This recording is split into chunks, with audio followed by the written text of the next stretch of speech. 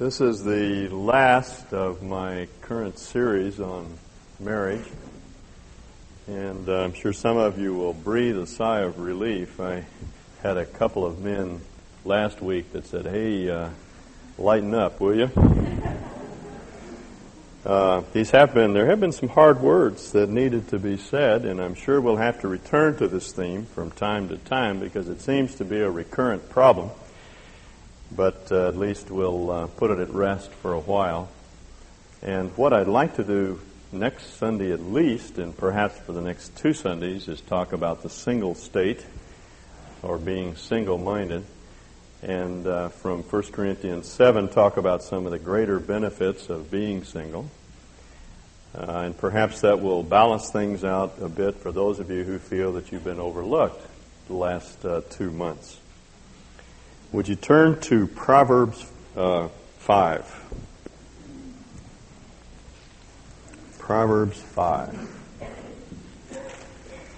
This is a very difficult subject to speak on, and it's not that it's difficult to say the words. I never find it hard to say what I want to say.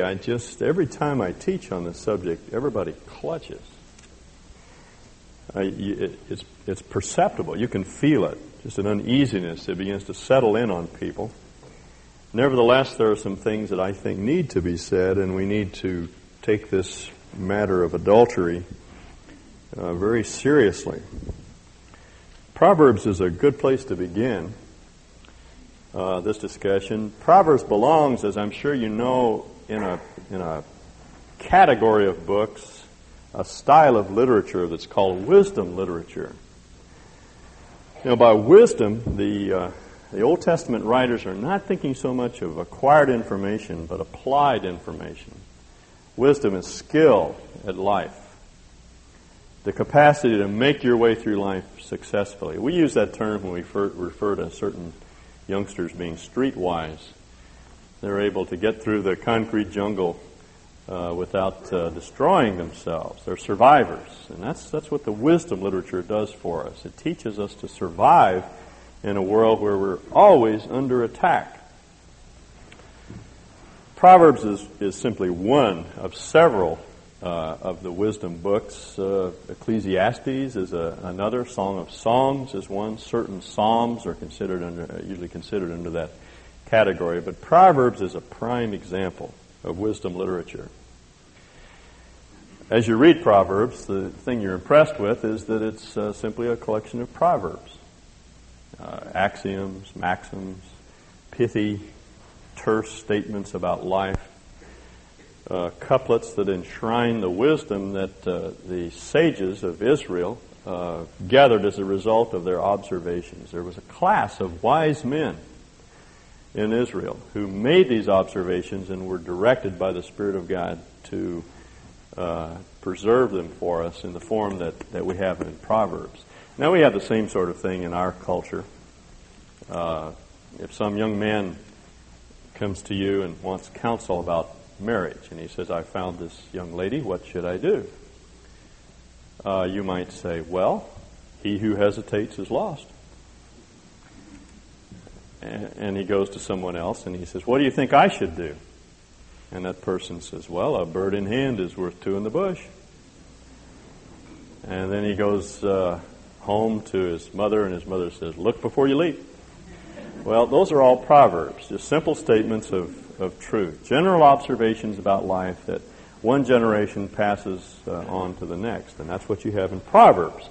The difference here, of course, is that this is inspired proverbial wisdom. This is God at work, His thoughts about life and things, and we need to keep that in mind. This is not just good advice; it's a revelation. The book of Proverbs begins with an introduction, the first 7 verses. Actually, why don't you turn back to chapter 1 for a moment? We'll get to 5 in a minute or two. The first 9 chapters of Proverbs are different from the other sections of the book. From chapter 10 on, you have a series of seemingly disconnected proverbs. But chapters 1 through 9 are a series of talks. We could call them talks to teenagers. This is This is a father and a mother instructing their son about life, preparing him for life. And the introduction to these little sermons or homilies or talks is given in the first 7 verses. The Proverbs of Solomon, son of David, king of Israel, for attaining skill and discipline, for understanding words of insight, and so forth. And then the first of these talks begins in verse 8. Listen, my son, to your father's instruction, and do not forsake your mother's teaching.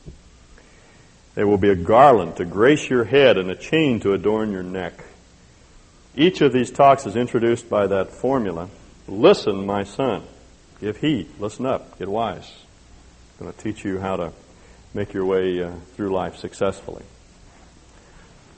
One of the reasons that we as a human race don't accumulate much knowledge is that we don't listen to the generation that precedes us. Back in the 60s, the saying was, don't trust anyone over 30. And unfortunately, that's an attitude that's still widely pervasive. You don't want to listen to the older folks. They don't know what they're talking about. And so we have to learn the same hard lessons all over again. I'm sure you've heard Mark Twain's comment about his father, whom he thought was the most ignorant man he'd ever met until he went away from home for a year or two, and when he came back, he was amazed at how much the old man had learned. And I find that very true. I listen to my father now, and I'm amazed at the wisdom he's accumulated since I left home. I should have listened to him. I had to learn a lot of those lessons that he was trying to teach me the hard way. And that's the point of view of Proverbs. Do you want to be wise? Do you want to live successfully? Do you want to avert the consequences of evil actions? Well, this is how you do it. You listen. Because he says it will be like a crown on your head and a garland around your neck. It will give you beauty and of character and grace and attractiveness of personality. Essentially what the father tells the son in this first talk is don't align yourself with people who value things more than money, those who go out to make easy money, as they say in verse 11, come along with us, let's lie in wait for someone's blood, let's waylay some harmless soul. We will get all sorts of valuable things and fill our house with plunder. These are wicked peers, he says, who may entice you to do wickedness. Don't listen to them. Listen to parents, because he says in verse 18, these men lie in wait for their own blood. They waylay only themselves. They're fools. He says in the line that precedes that, when they're with even a bird, in capturing a bird, you have to slip up from behind. But he said these people ensnare themselves. They trap themselves. They're dummies, he said. Now that's a theme that you'll see all the way through Proverbs. Sin in Proverbs is not so much against God. When you read the law, the Torah, the first 5 books of the Old Testament, sin is against God. But in Proverbs, sin is against yourself. You destroy yourself. You demean yourself. Your humanity, your manhood and womanhood is dissipated. Your energies are dissipated. Don't do it for that reason. It costs too much. Sin's a very costly commodity. Now, in chapter 2, in enumerating some of the greater benefits of wisdom, he comes around to a theme that you see again over and over in the book of Proverbs. It's that of sexual immorality. Verse 12 of chapter 2. This is the second of the talks. The father says wisdom will save you from the ways of wicked men, from men whose words are perverse. And in verse 16, it will save you also from the adulteress, from the wayward wife with her seductive words. So that wisdom will protect you from wayward men, and it will protect you from wayward women. Now let me hasten to say that the blame in Proverbs for immorality is not placed so much on the young woman as it is on the young man. The picture of the wayward wife is not so much that she is culpable as the person who succumbs to her temptation. She's treated as unknowing, not realizing what she's doing. But the boy, since it's the young man who's being addressed, is the one who has to keep his eyes open. He's responsible for keeping any relationship proper. he describes her as the adulteress, the wayward wife with her seductive words. This is the notorious femme fatale that all young men are warned about, who has left the partner of her youth. She sins against her husband and ignored the covenant she made before God. She sins against God because she violates her marriage covenant. For her house leads down to death. The slope is down toward an untimely death, and her paths to the spirits of the dead. None who go to her return or retain the paths of life. As Kidner says, she offers a taste of life, but she sells you down the river. The slope is down from that point on. Everything looks good initially, but the results are always bad. And then you have this terrible note of finality in verse 19, none who go to her return. Actually, the verb that's translated go here is a participle, implying ongoing action, and it should be translated, no one who keeps on going to her will regain the path of life. He's not talking about a one-time slip. He's talking about a lifestyle of adultery. And the point that he makes here is a point that's made over and over again in Proverbs. Adultery is a form of suicide. It always looks good initially, but it's never an option, no matter how attractive it may be, because of the terrible damage it does to the human personality. Devastating in its ultimate impact. Now let's go to chapter 5, and this is where I'd like to spend the bulk of our time. Chapter 5, verse 1. The last statistics I saw indicate that 20% of marriages have their incidents of either ongoing or habitual adultery. And this sort of thing is promoted by the media, and it seems to me particularly by country western music. And if we're going to be counterculture, as Jesus wants us to be, we're going to increasingly find ourselves standing against more and more of our culture. This is being portrayed as a reasonable alternative to faithfulness. As a matter of fact, I know counselors who are counseling troubled couples to have an affair as a way of adding spice to their relationship. That sort of thing is going on. It's incessant, and we might as well face it. And if we're going to be God's men and women, we're going to have to swim against the tide. Now, chapter 5, verse 1. My son, pay attention to my wisdom, listen well to my words of insight. Here's this introduction again, which is more than a mere formula. It's an admonition to perk up your ears, to listen, to hear what he has to say.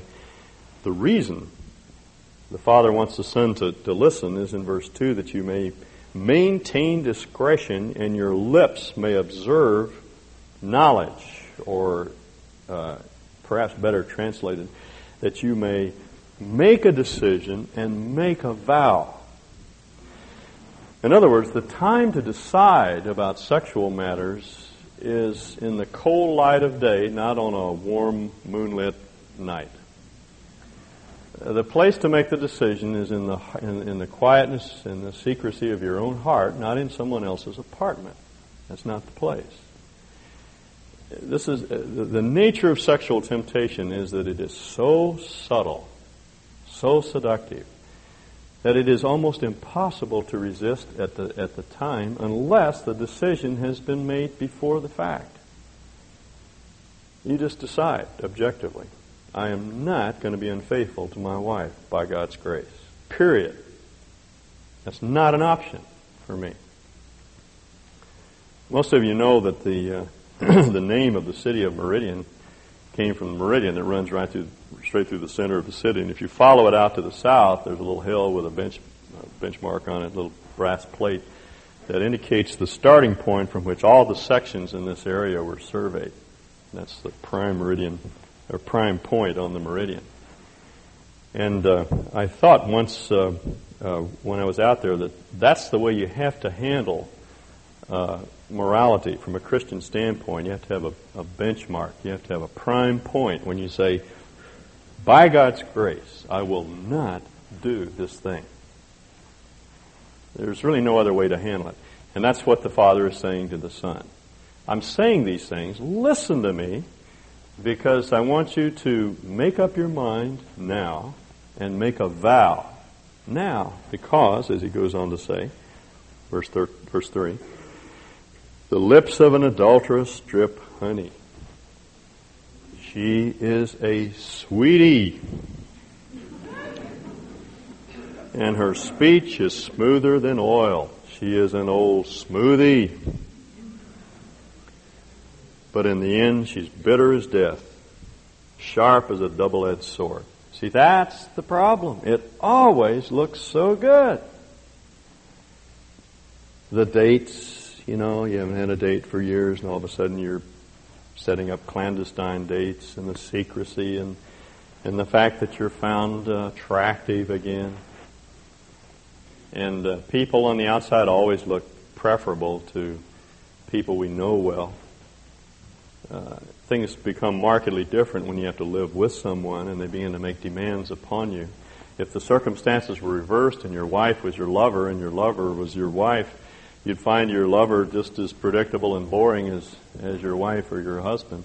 And your wife would be exciting. Most affairs don't last very long, 3 to 6 months, they tell me, because this aftertaste begins to set in. Now that's what he's saying. Make a decision. Make up your mind. Don't play mental games about this thing. Just decide that you're not going to go down this route because though it may look good initially, she is so sweet. Her kisses are so sweet and so smooth.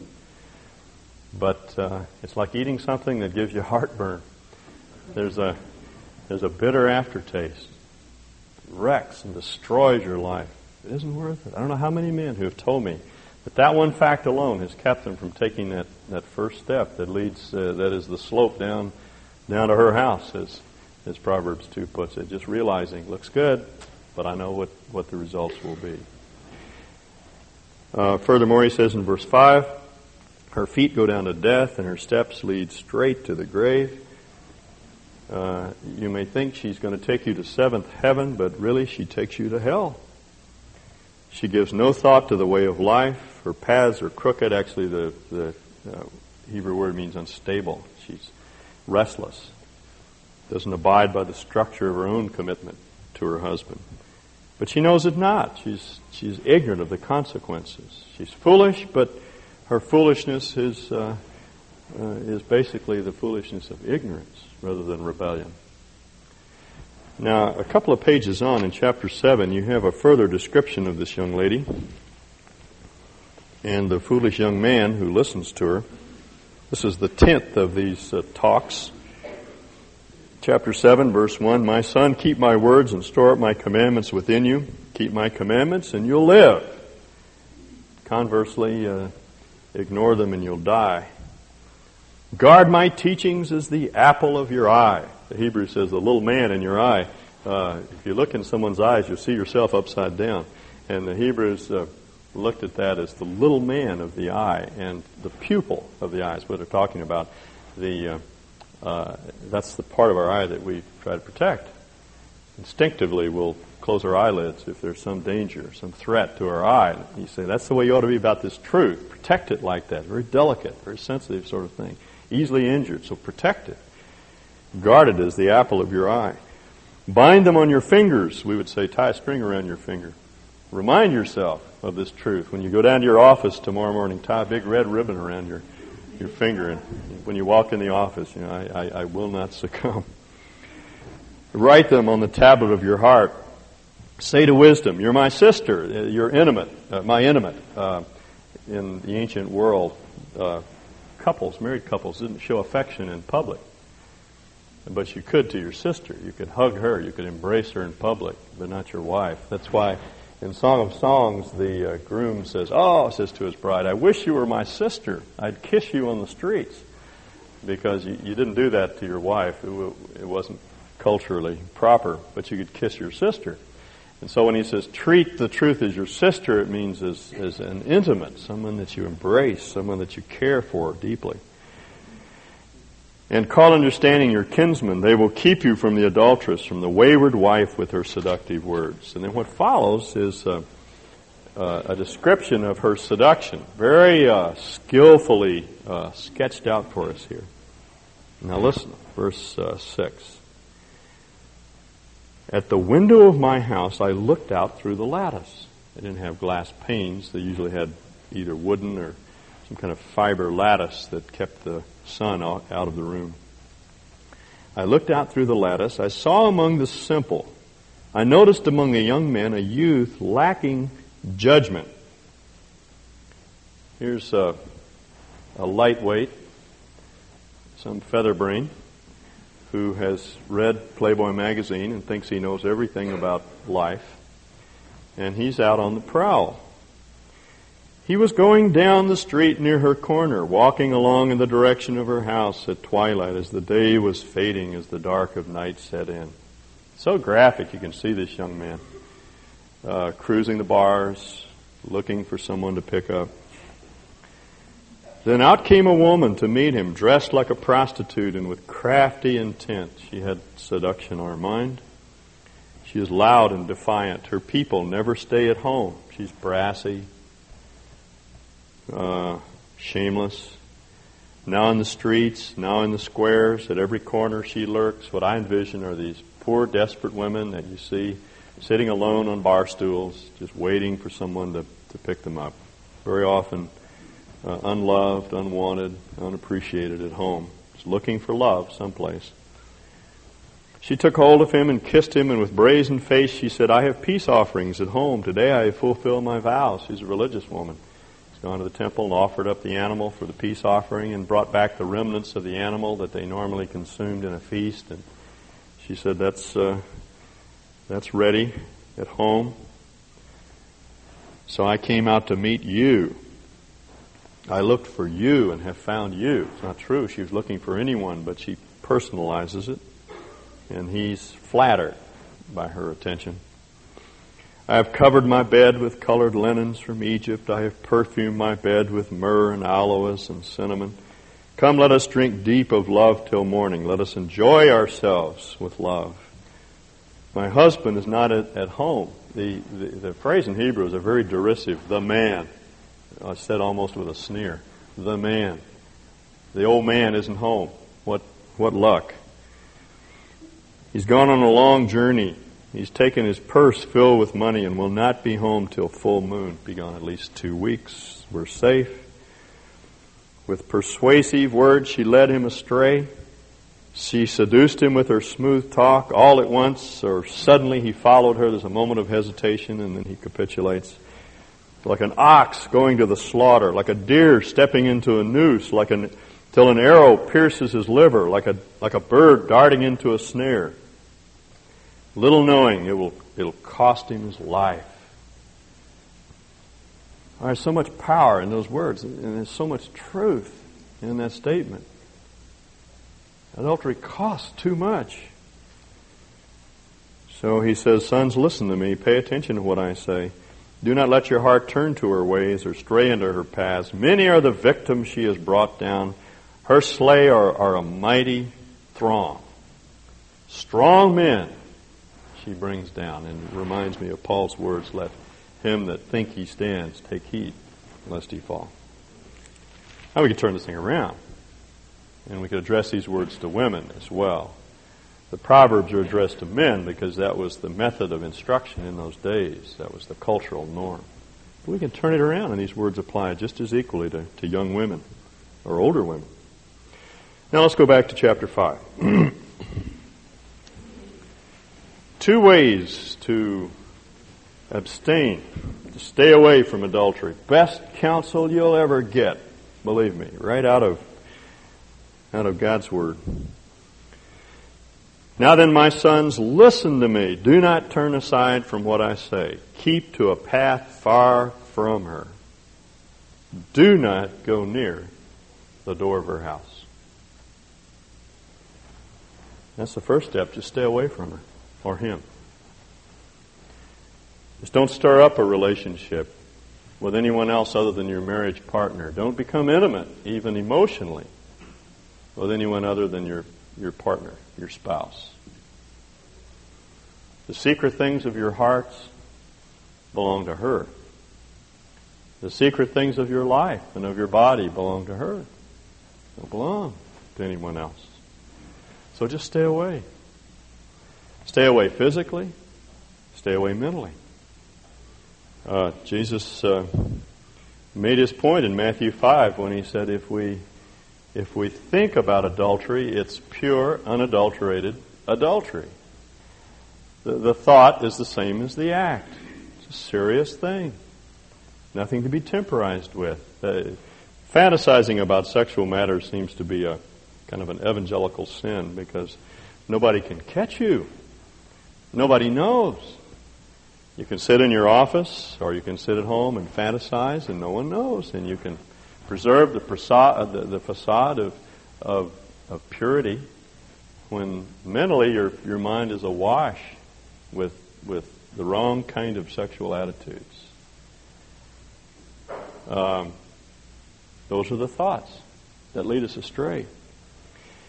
It also occurs to me that it's almost, if not as dangerous, to fantasize about romantic interludes. Very often people who have unhappy marriages, I think this is certainly not uniquely, but more often than not, a feminine trait to fantasize about the white knight who comes along and rescues you, or to read gothic romances and really get into the action, or listen to afternoon soaps and wish that your husband was this way and fantasize about the ideal husband. It just opens you up to all sorts of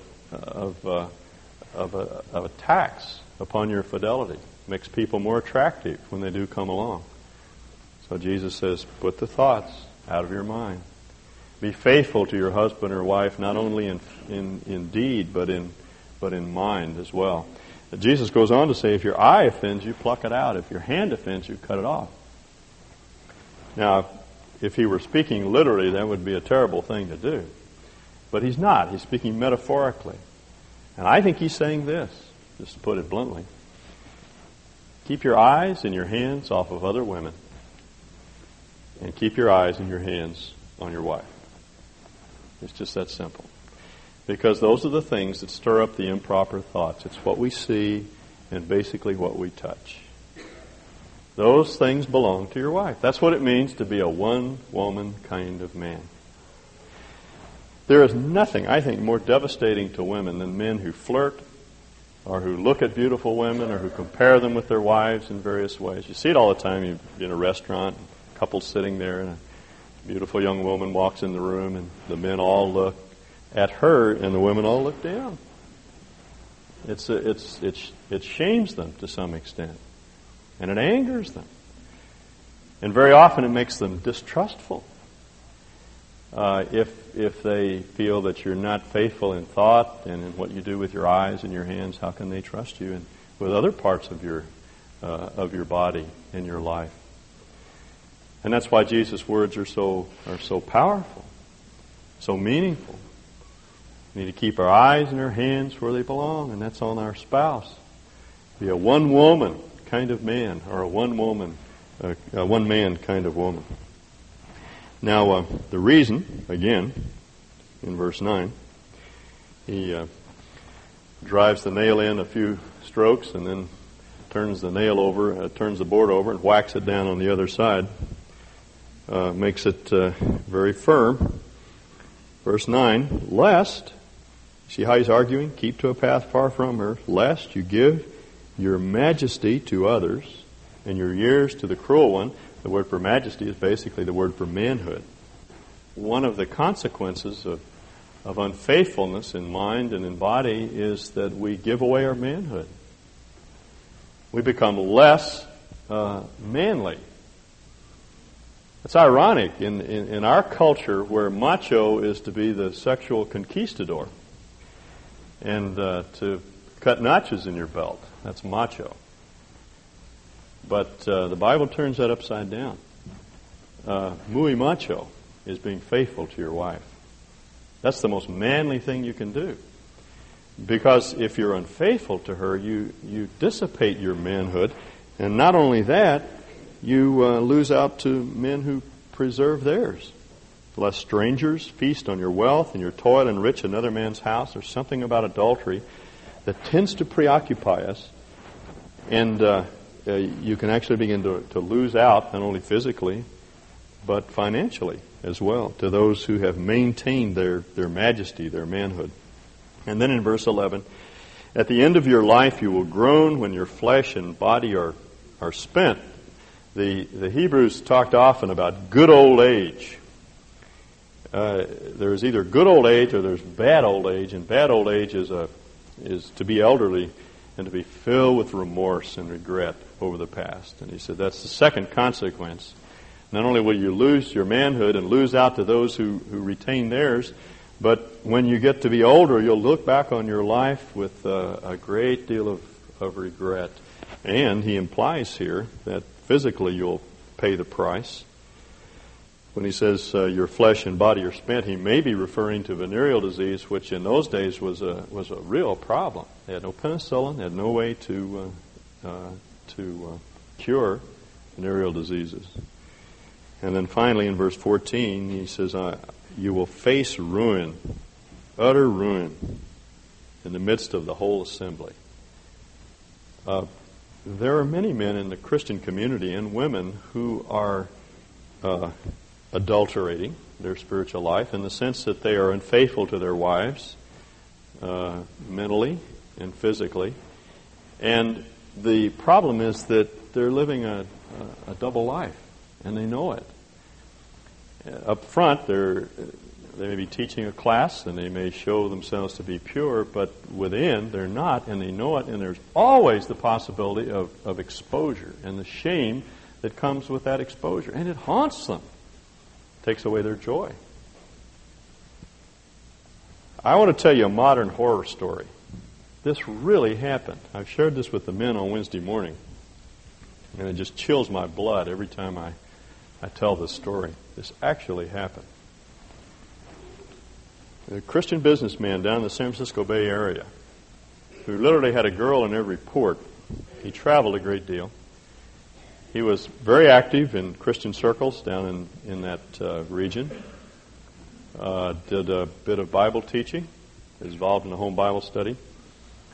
But he kept women in 2 or 3 places throughout the West Coast. And he was traveling up to Seattle to see his daughter, who was a student up there in the university. Spent some time with her, went back to the hotel, and was propositioned by the clerk. And he thought, why not? So gave permission to send up a young lady, and about 30 minutes later there came a knock on the door, and he opened the door to see his daughter, who was working her way through the University of Washington as a prostitute. Now that actually happened. Now that's a bit more dramatic than the kind of shame that often comes, but that's the sort of thing we face when we play this crazy game of duplicity. And the point he wants to make is that it is too costly. You have to make up your mind beforehand. I'm not going to go this route. It costs too much. I'll waste my youth and dissipate my energies, and I'll go into old age regretting and hating myself because of everything that I've lost, and there's always that possibility of exposure and ruin. Now, the positive side, how are we doing for time? I've forgotten since we've changed the time. When am I done? 1:15? I'm done.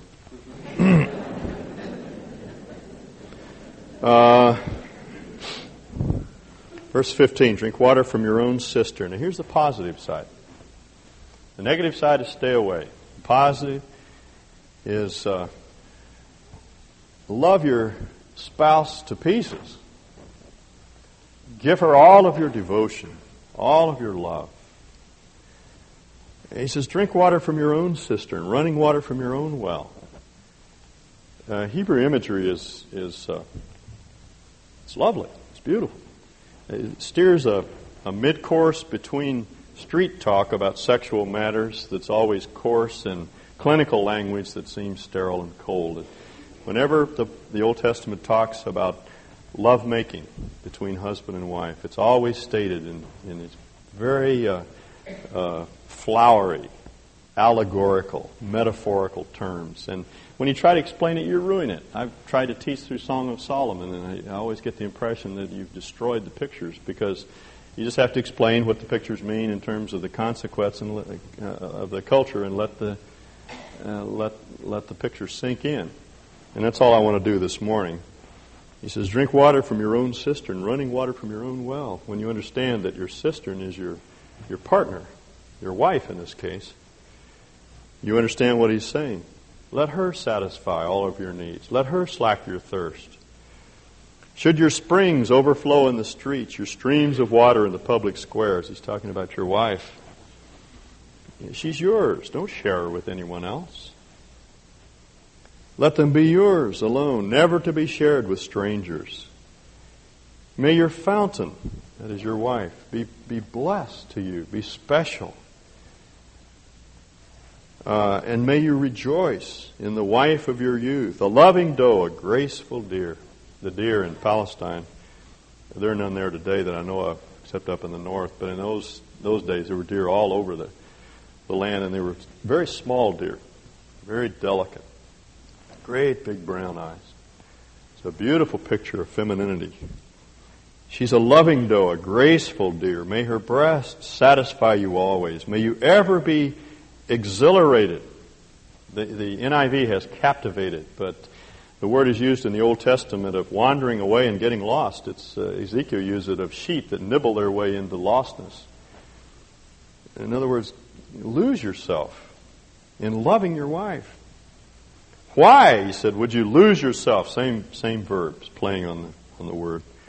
Why wander away, my son, and lose yourself with an adulteress? Why embrace the bosom of another man's wife? Why indeed?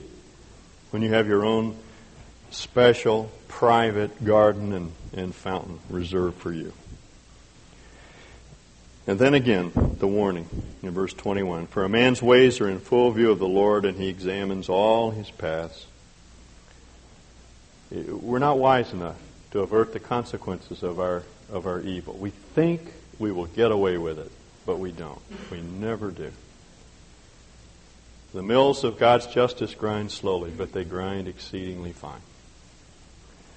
When we play games with God, we always lose because He makes the last move. And Proverbs says that God sees, we do everything under His purview, and He examines all of our paths or habits. It's the word for a wagon track, habitual actions. And the evil deeds of a wicked man ensnare him. The cords of his sin hold him fast. That's the second problem. Adultery tends to ensnare you. It becomes a lifestyle. Once you are unfaithful to your spouse, it's easy to be unfaithful again, and it tends to be a sin that you repeat over and over again. And finally, he says, we will die for lack of discipline, led astray by his own. He will die for lack of discipline or self-control. It's always the issue. Led astray by his own great folly. If we succumb to the world's lie that satisfaction can be found with someone else other than our mate, he says, you're a fool. Doesn't mince words. We're utter fools. Costs too much. It's not worth it. The Hebrew word for the adulteress throughout, almost consistently throughout the Old Testament, is the word stranger. The Authorized Version translated it the strange woman, which always, as a kid, gave me the impression that it was someone weird. But that's not. It's not the idea. It's a stranger. She's a stranger to you, and your wife is always referred to as your what? Do you know? Your friend. Your friend. And those words, I think, are very meaningful. Our spouses, our wives, our husbands ought to be our best friend. We don't share the intimate secrets of our life. We don't share our bodies. We don't share the intimate things of our life with anyone except our friend. And everyone else is a stranger. Doesn't mean we have to be cold and unapproachable, but in terms of relationship, he or she is a stranger to us. And if we do that, We will be different. You will be markedly different from the world around you, but God will give you the strength to be faithful. He's faithful to us. Let's be faithful to one another. Let's pray.